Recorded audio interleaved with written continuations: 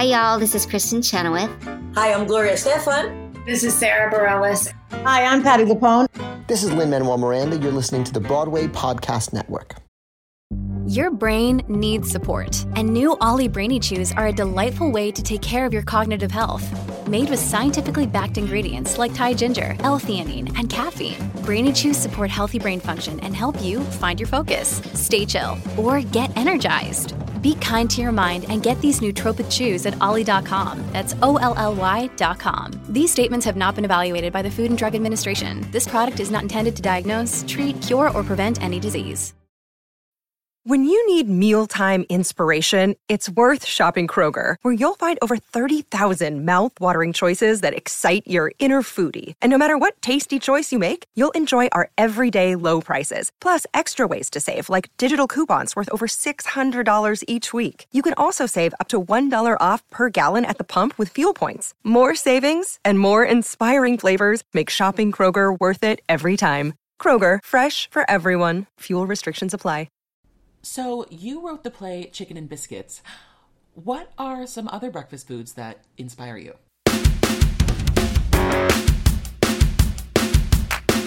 Oh my God! Did you hear? Did you hear? Did you hear? Oh my God, guys! Jake has a podcast. I can't believe Jake has a podcast. Oh my God! Oh my God! Did you guys hear that?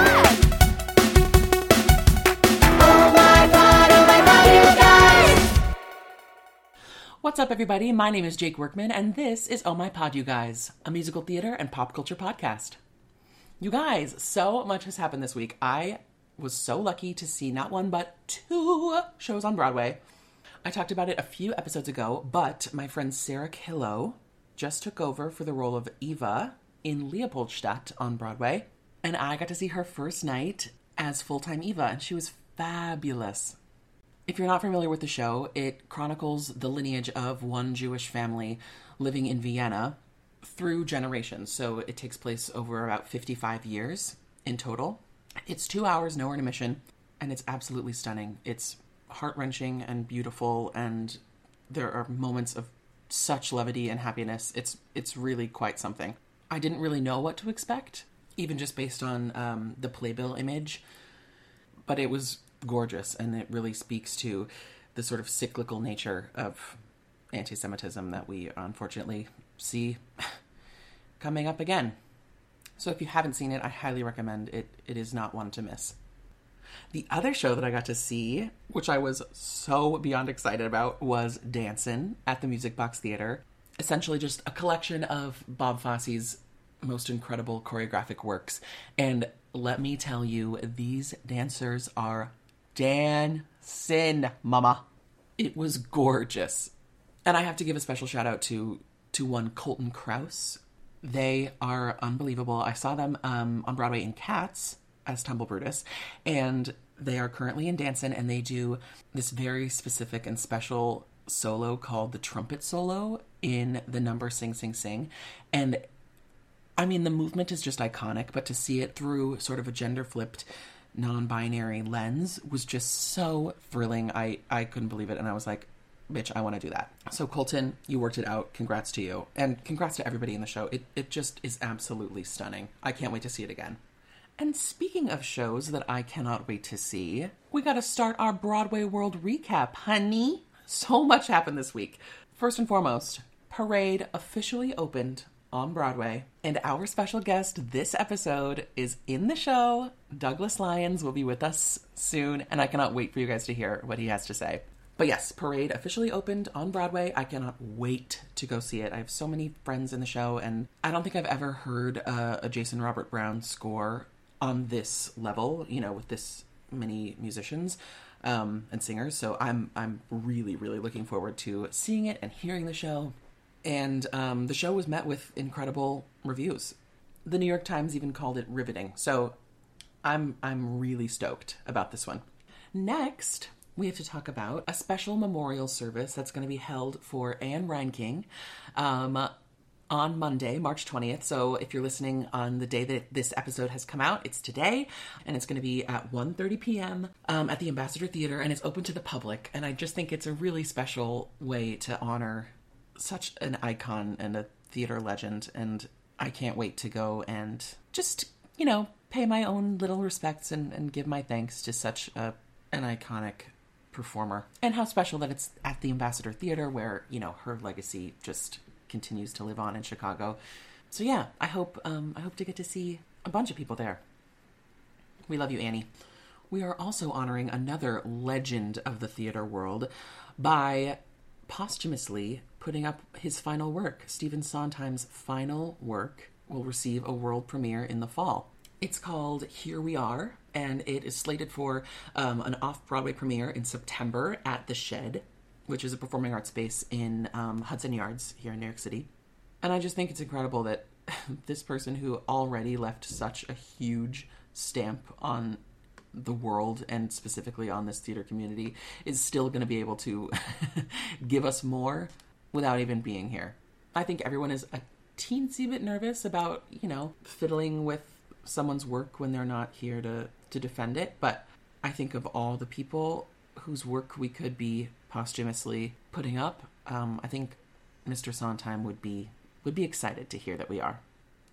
Next, we have some unfortunate Broadway news. I spoke a little bit about this show in a previous episode, but the new Broadway production of the play Room has been canceled. Unfortunately, a lead producer pulled out of the show while they were still hard at work in rehearsals.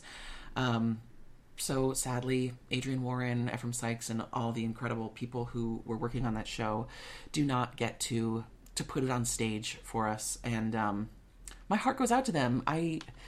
It's sometimes a sad reminder that this is a business, and you can pour your heart and soul into working on something, but it could be taken away so quickly. And I know how that feels, having been in a show running while the pandemic first came about, and it, you know, was just ripped out from underneath us. So my heart goes out to all the people who were working on this show, and I really hope that it's just a postponement and not a full cancellation, because I think the story is really beautiful, and I think that Adrienne Warren would just absolutely knock it out of the park with this. So if you're listening and you're a producer who has lots and lots of money, please throw some their way, because I think they deserve to put up this show.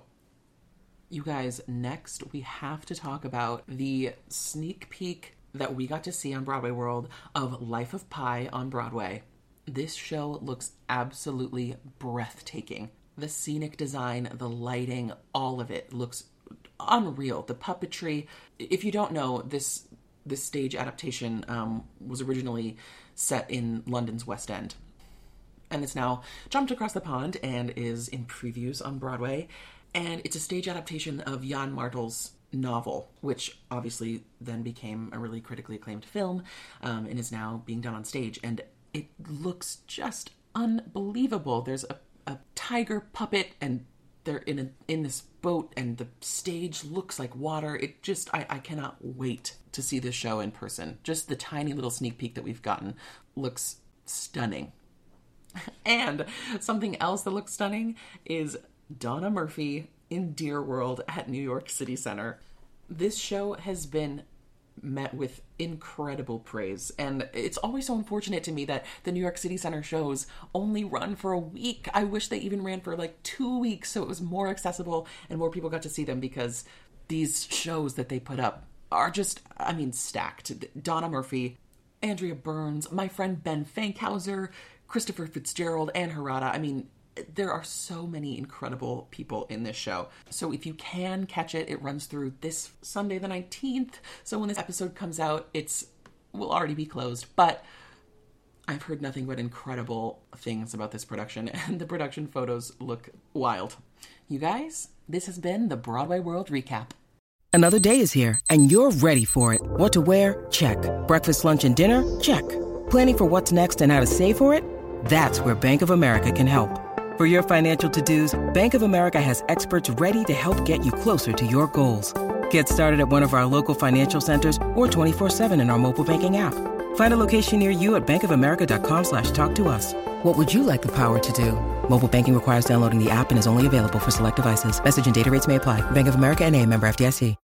This episode is brought to you by Shopify. Whether you're selling a little or a lot, Shopify helps you do your thing, however you cha-ching. From the launch your online shop stage, all the way to the we just hit 1 million orders stage. No matter what stage you're in, Shopify's there to help you grow. Sign up for a $1 per month trial period at shopify.com/special offer, all lowercase. That's shopify.com/special offer. Oh my pod, you guys. I am so excited to introduce my next guest. He is a Broadway playwright, a composer, a lyricist, and performer, and also a teacher. Please welcome Mr. Douglas Lyons. Hello. How are you doing? I'm good. It's Monday. It's a day off-ish. So Yes. it's nice. Nice. Where are you calling from? I'm in Astoria, New York. Gorgeous. Yeah. Living the Broadway fantasy. Yes, and the train hell, because the NW is a trash bag. Okay? Trash a dumpster. bag. Right. Yeah. Yes. Literally. The glamour, truly, of being in a Broadway revival and living in New York City.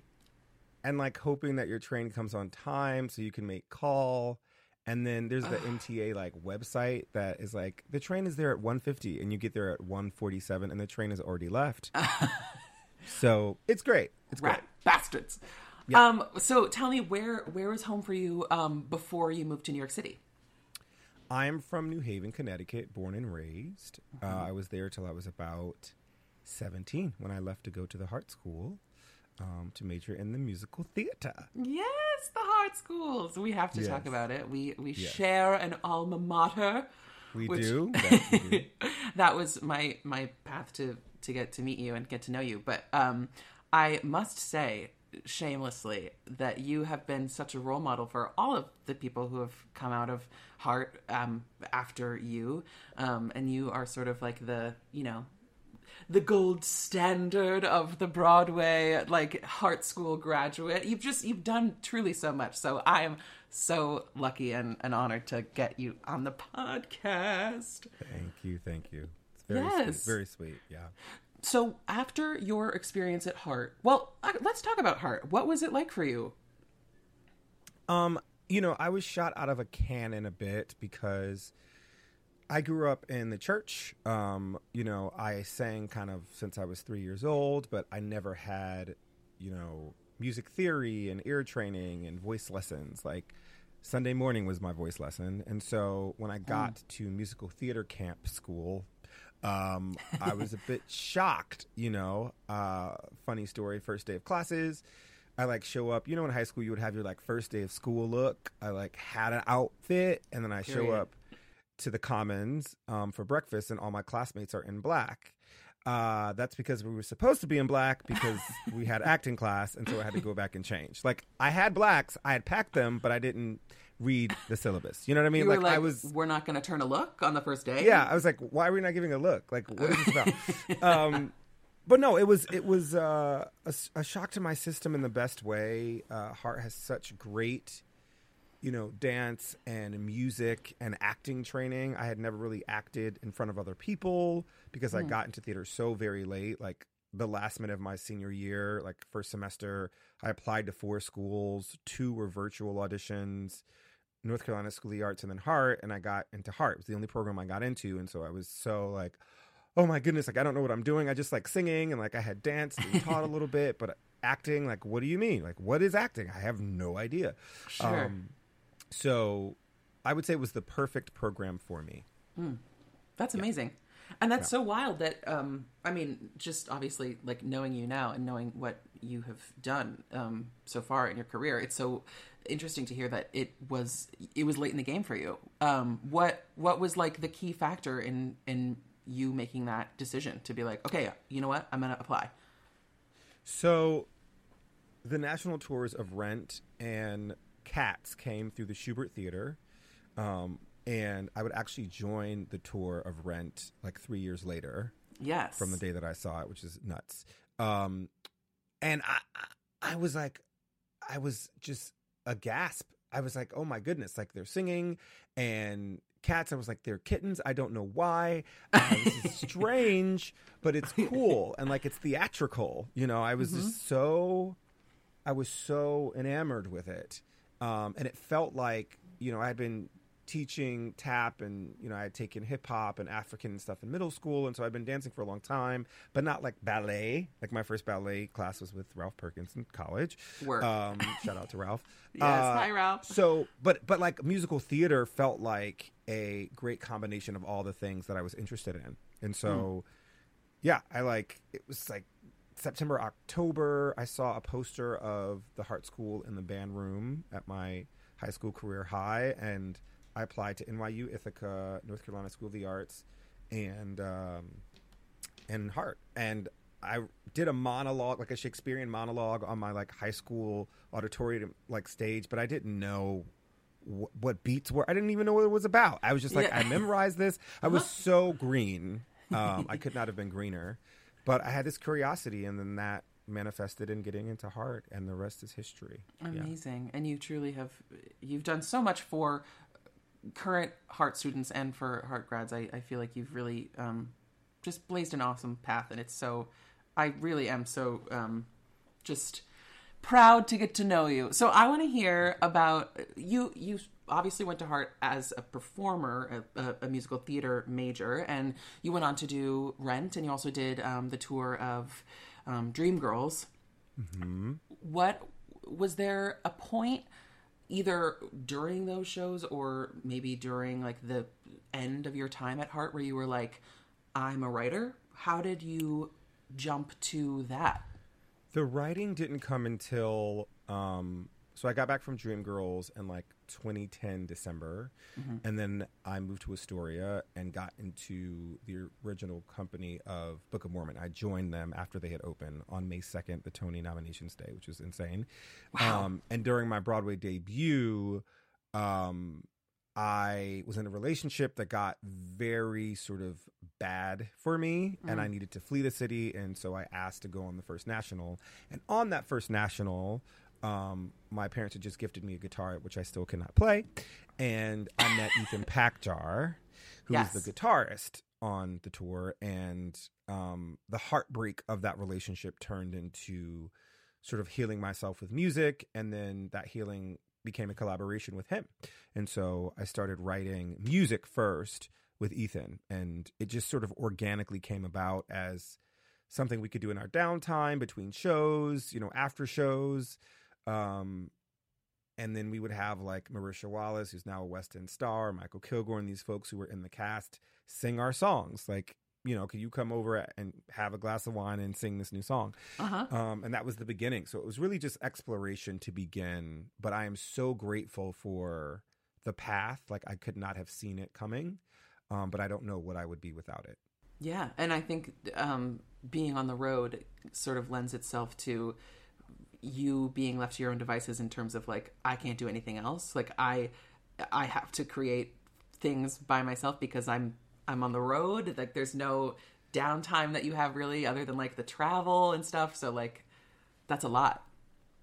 Yeah. And there's something about having something that you can call your own. Like my word for 2023 is own. To like own every part of myself and own the things that I've created and own what I want from the world. And so, I encourage every artist, whether it's painting or photography or poetry, to find what that other thing is so that when you're not when you're not employed and the phone is not ringing, that you don't feel useless. And I think at that time, having done Mormon at that point, by the time I left, it was over 2 years between Broadway and tour. Writing became my own little thing. It became a way to express myself and, discover music again in a new way. Like I wasn't being handed sheet music. I was creating it, which was really cool. So yeah, it's always good, I think, to find a balance of your artistry. You're doing that right now with this podcast. You know what I mean? Oh my God. Hey. Yeah. That's exactly what you're doing right now. Yeah. Yep. Yeah. It's a good time. Well, so I have had the pleasure of seeing multiple productions that you have created. But one that I really am interested to hear about is Polka Dots. You wrote a children's show, and I got to see a production of it in West Hartford while I was at Hart. And I was really taken by it. I had not met you yet in person. And so to have heard, you know, your name talked about as like a Hart grad, and then to get to see this show done in a professional setting, I was really excited. Do you want to tell me about where that came from? For sure. I, in like 2014, 2015, found this interview on YouTube of Felicia Rashad talking about growing up in the Jim Crow South and being this little black girl with a curiosity for the white-only water fountain. And one day in Houston, Texas, she went and tasted from the white-only water fountain. And she could have gotten in big trouble at that time. And that moment was so brave and so courageous.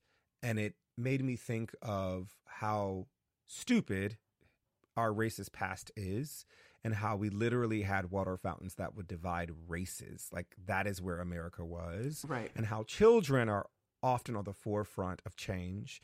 And it felt like a way to deal with water, as an analogy, felt like a way to deal with racism without terrifying kids, but educating them so something like the division of water fountains could not happen again. And so thus, you know, became Lily Polka Dot, who was the first polka dot of her kind. You know, her skin is completely sort of covered in polka dots, very inspired by like Elphaba. And Joe Dulude, who actually did the original Elphaba design on Broadway, did the first Lily Polka Dot production that we did at Iverington. He designed that. Joe, great. But yeah, Lily Polka Dot is moving into this town of all squares, and she has this curiosity for the square sprinkler, but she's been told she can only have the polka dot pump, and so I really lifted that. Yeah. And alongside Melvin Tunstall III and Greg Borofsky, we created this thing kind of in 6 months that had one reading and then was brought into production. And then a year and a half later landed off-Broadway at the Atlantic and won the Off-Broadway Alliance for Best Family Show. Yes. A committee of all children chose the show as the winner, which is cool. And now it's been done all around the world, literally. There's been productions in Guam. And I'm like, okay, cool. Anything's possible. Yeah. Let's own it. That's so fucking fierce. So yeah, Polka Dots was like the beginning, was like that button being pressed of like, possibilities are endless. Yeah. Write your story, be inspired, and own it. And so, yeah. That's so cool. And did you anticipate writing specifically for kids or for like a family audience, or did that just sort of fall into your lap when you were inspired by that interview? So I have 3 sort of lanes I live in, which are family, Polka Dots, Peter Pan, queer stories, Bo, and then Black stories, which Chicken and Biscuits is also queer as well. My new play, Invisible, etc. So, no, family to me was always an opportunity that I feel like is so ignored in the theater. It's like we want new generations of theater makers and theater audiences, but we don't pay attention to the kids that are literally growing into the theater. Right. And I wanted to create something that also felt like it had a bit of a bopability to it, but it wasn't pandering to them being like, hi, little kids, how are you today? But like, that's something that's a little bit like Sticks and Stones. You know, it has bounce to it and energy. So that was the challenge. And then, you know, when you connect it again, you know, Black work being one of my missions, that was another connector. Like Black history with family seemed like the perfect opportunity to tell the story. So yeah, that's fantastic. And I think so. You mentioned Chicken and Biscuits, which was your Broadway playwriting debut, and you were nominated for a GLAAD Award for that show, which was so cool. I was like over the moon to see such praise for your work. What is it like to switch gears from writing in like the family vein to a more adult, you know, just in terms of like language and themes? Obviously, like the queer and Black narratives in that show are really, really prominent. What's it like to switch those gears? Yeah, I think, you know, the cool thing about being a writer in a way that as an actor, you're sort of confined to the imagination of the team that's looking at you. As a writer, you can always reinvent yourself. And so, you know, Polka Dots, I think, was a reason why I got Fraggle Rock. I was in the writer's room of both seasons of Fraggle Rock. Yeah. And there's Fraggle is so amazing because it deals with very adult topics, but in a kid-friendly manner. That's just the legacy of the show.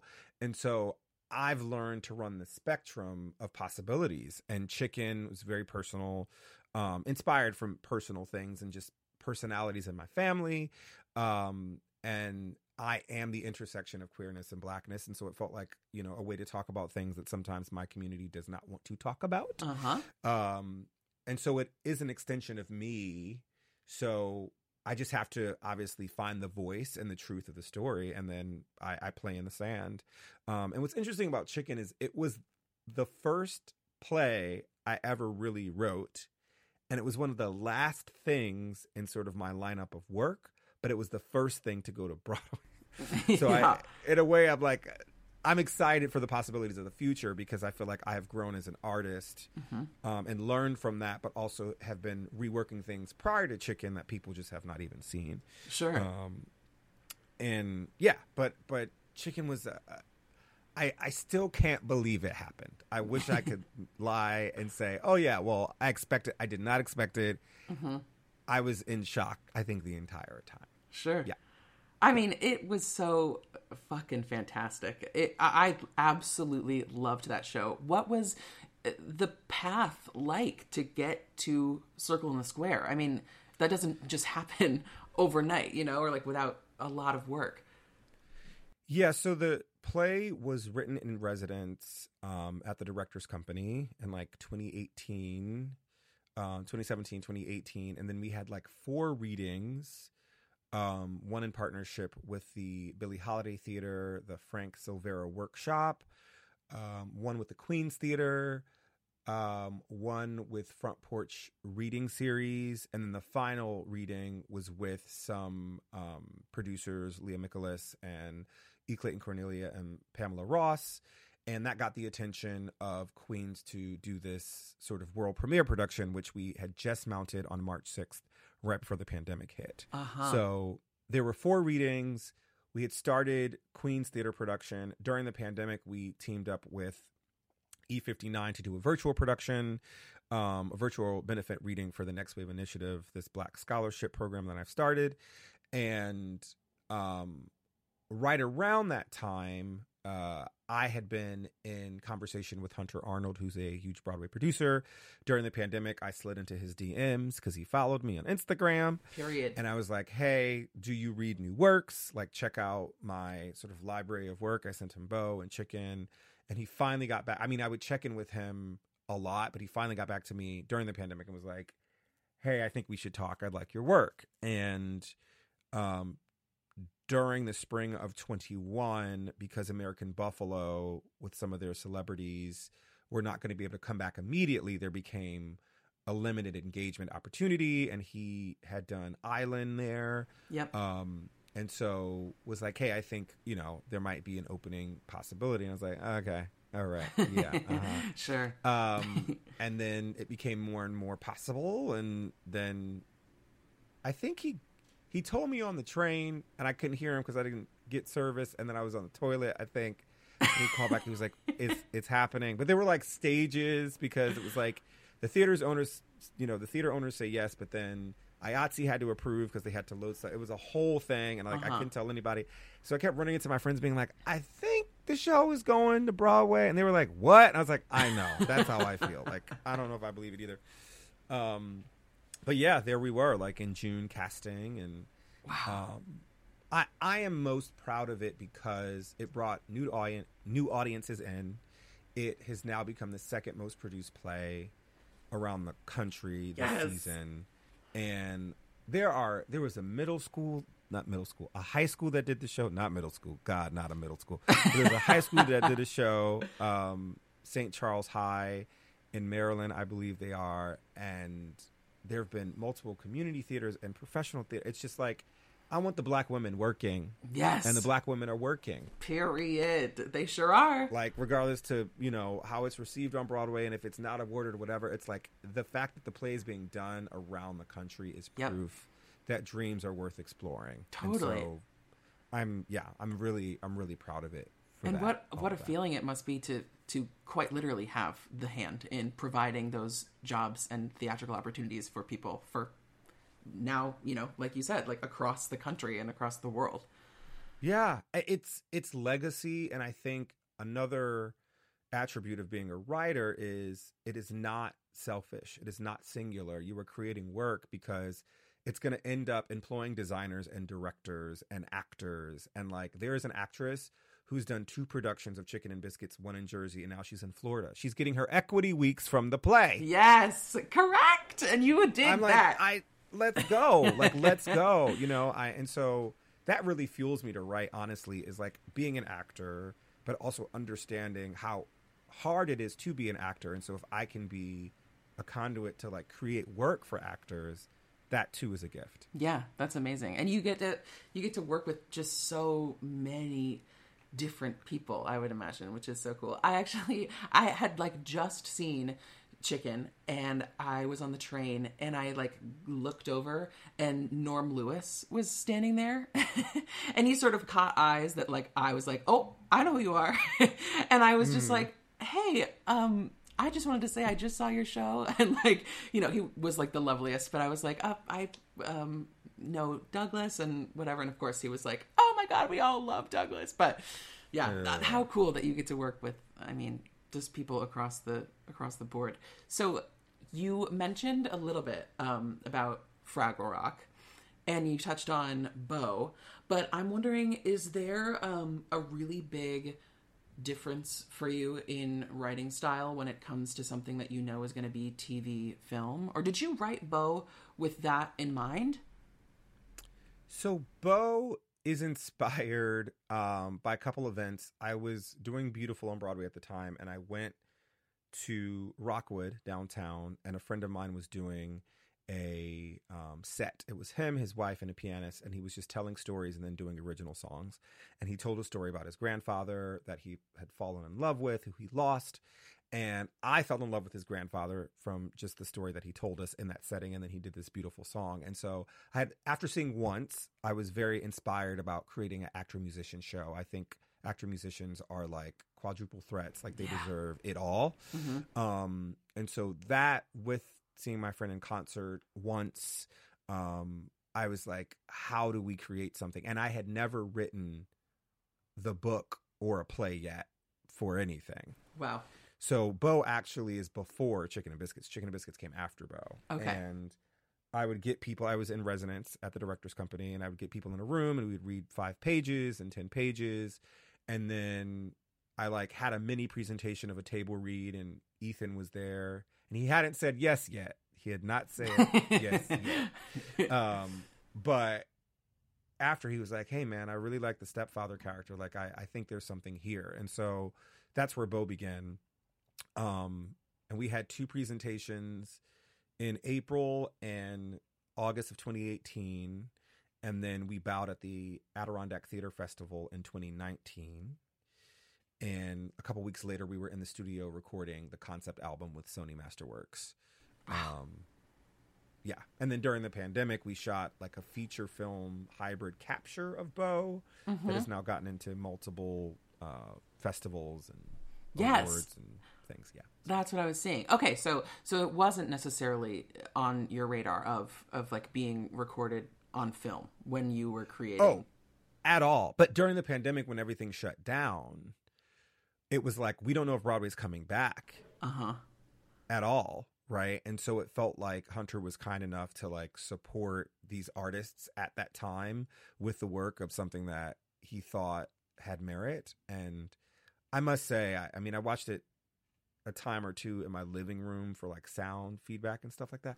But then when we saw it at Dances with Films and we heard tears in the audience, I was like, oh, we're on to something here. Yeah. So I'm excited for the world to see it eventually. That's so cool.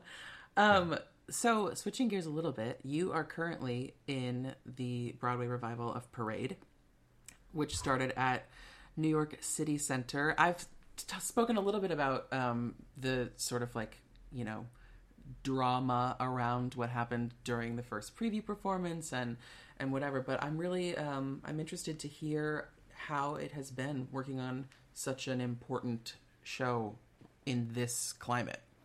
Yeah, I said the other night, I was like, I feel pride when I'm on that stage.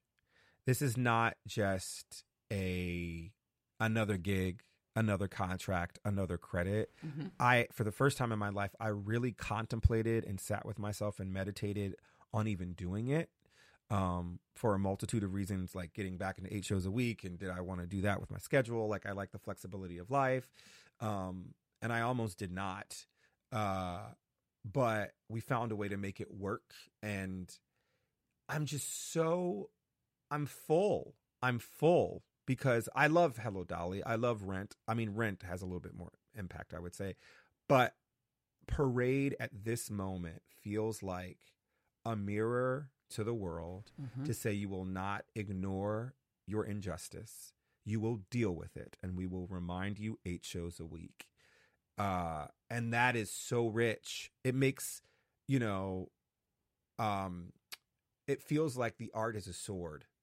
You can feel so powerless nowadays with the way that politics in Tennessee and these bills and things are happening. Yeah. It feels like doing this show is at least saying you will be held accountable for what you have done in some way. America. Yeah. And so I'm like, I could do that for 6 months. Like, I could do that. I guess I can do that with my art,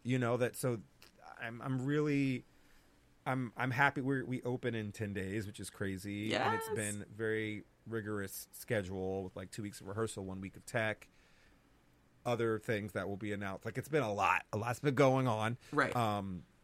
But it's fulfilling. It is so fulfilling because it matters. It really does matter. And so I'm astonished, to be working with, I remember driving around at the Hart School in my 1999 Blue Taurus, singing the opening to Parade, belting, and asking one of my voice teachers too, could I sing the Old Red Hills? And they were like, no, I don't think you should. But I was like, it's just such good music. You know what I mean? Like, and to be in the room with Jason Robert Brown, it's just like, oh, dreams are possible. Dreams. Are possible. Yeah, that's pretty wild. Yeah. And I mean, I can imagine, as a writer yourself, that must be an added layer of like the storytelling and getting to work with the person who originally created this material. Have you found that having written multiple pieces at this point in your career, has that influenced the way that you approach taking on a character in performance? Well, yeah, I think I now look at things and go, what was the intention of the writer? And then what is the intention of my take on this work? Sure. And are they aligned? And can they meet in the middle? Or do I have to completely give over because my take is too wild from the original vision?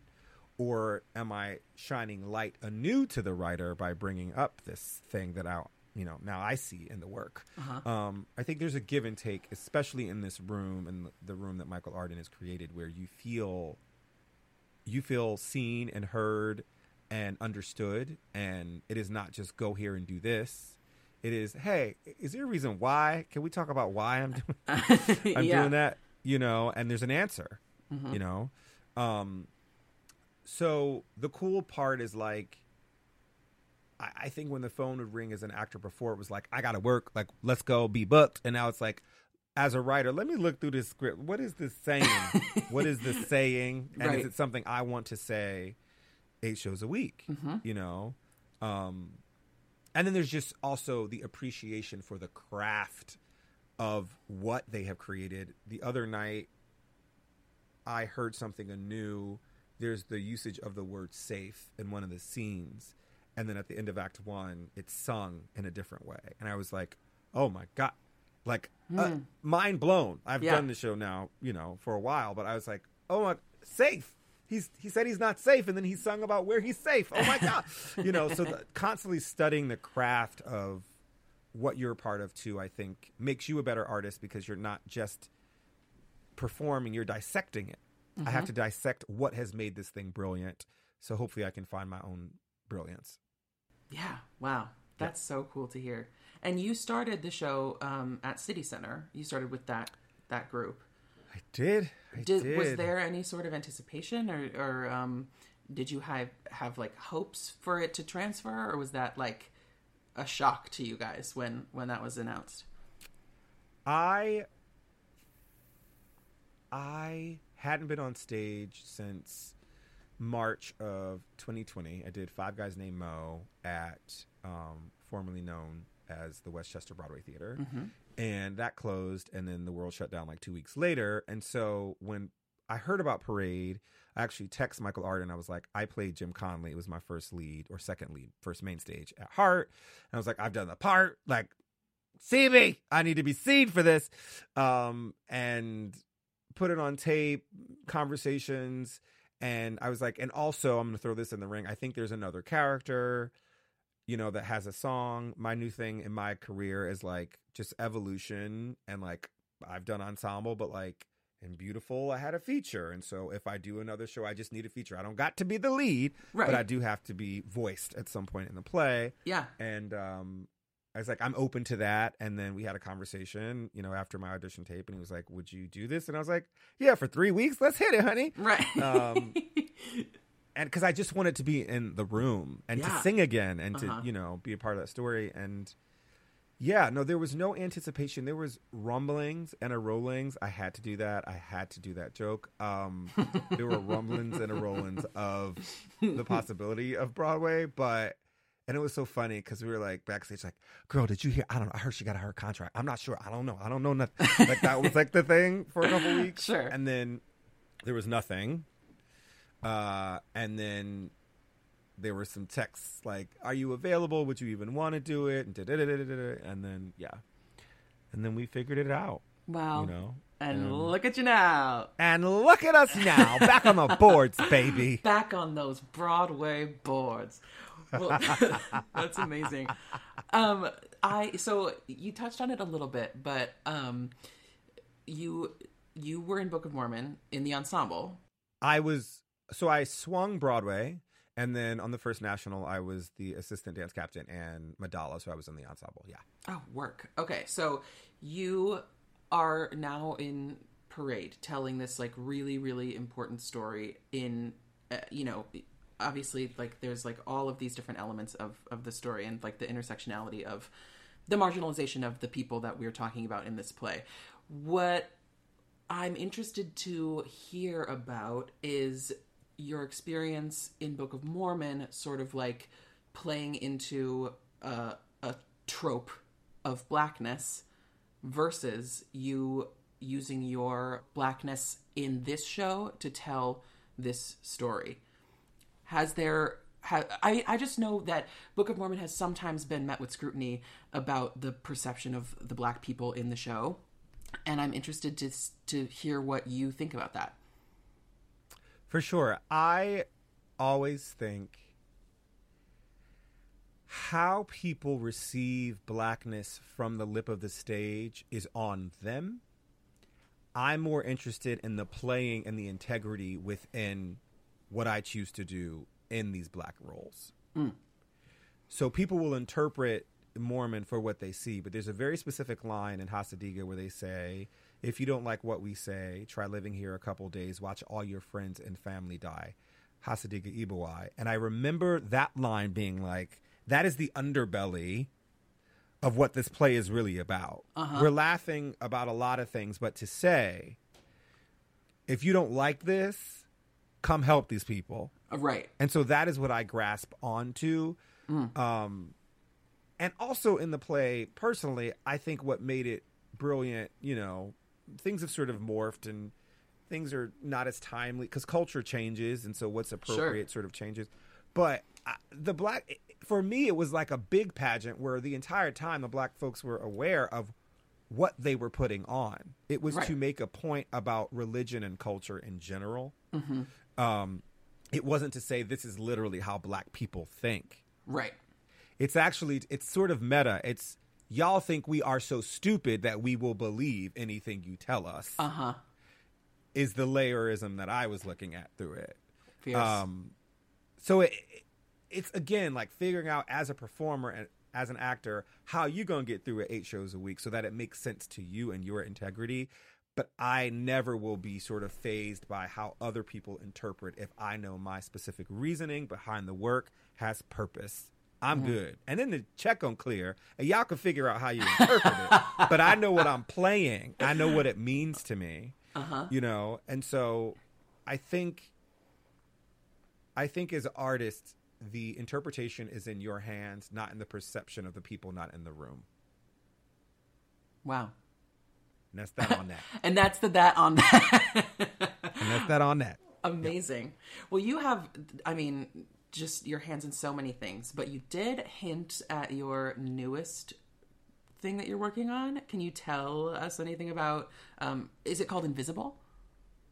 Yes. So Invisible is written in response to a highly critically acclaimed play that was on Broadway a couple of seasons ago. Okay. I'll let you figure out what that play is. I actually said it publicly, so it's slave play.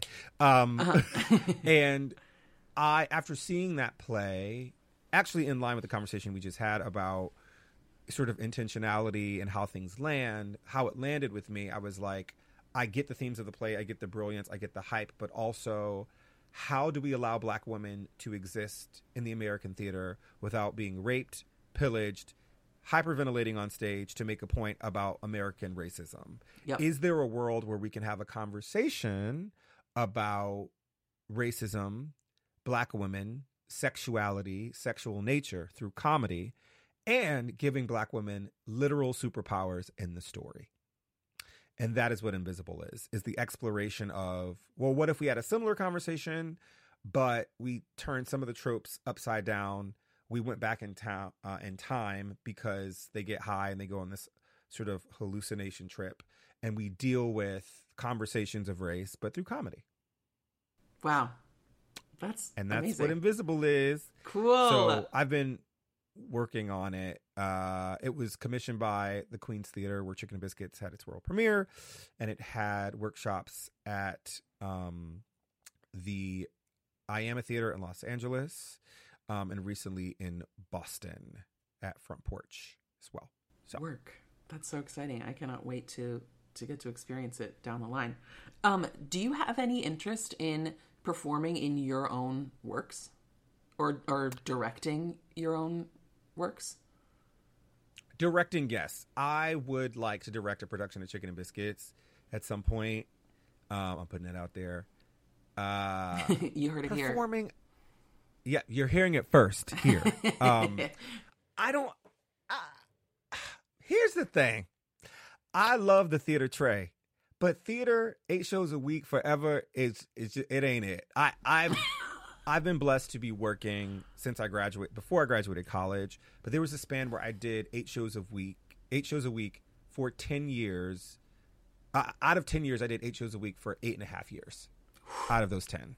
Yeah. And it's incredible. It's a blessing. I never want people to not hear that it's a blessing, but there's a cost and a time that you lose in life when you're performing there's a sacrifice when you're performing 6 days a week. And so I don't know, I think when I'm in my 40s, maybe I'll do like a what she went through, or how I came about, but I'm interested in being a part of things that matter, and then being behind the scenes creating things that matter is kind of where I sit. I don't necessarily need to be the star. I need to be paid, and I need to be happy. Gorge. Yeah. Well put. Well, Douglas, thank you so much for joining me on the pod. This was so fun. Can you tell the listeners where they can find you on socials? Yes, I am Douglas Sings on the Twitter and Chocolate Hipster on Instagram. Don't get it I got twisted. That name during Book of Mormon. Yeah, Chocolate Hipster. Amazing. Well, I'm, like I said a million times in this pod, I'm just so in awe of you and all of the work that you do. So thank you so much for being here, and I cannot wait to see what you do next. Yay! Thank you for having me. This is beautiful. I love talking to artists. Yeah. Thank you for having me. You guys, that's it for another episode of Oh My Pod, you guys. Don't forget to rate, comment, and subscribe anywhere you listen to the pod. Shoot me an email at ohmypodyouguys@gmail.com and follow the show on Instagram at ohmypodyouguys. Also, if you enjoyed Douglas's interview and want to hear a special extended edition, there is exclusive access to the show a day early and with special exclusive content only on BroadwayWorld.com. Thanks so much for listening. Talk soon. Bye. Oh my pod, you guys! Hey, it's Leslie Odom Jr. here on the Broadway Podcast Network to tell you about the Rise Theater Directory, a program of Maestra Music. Rise is a national online resource designed to connect and empower backstage and administrative and creative theater professionals from underrepresented backgrounds.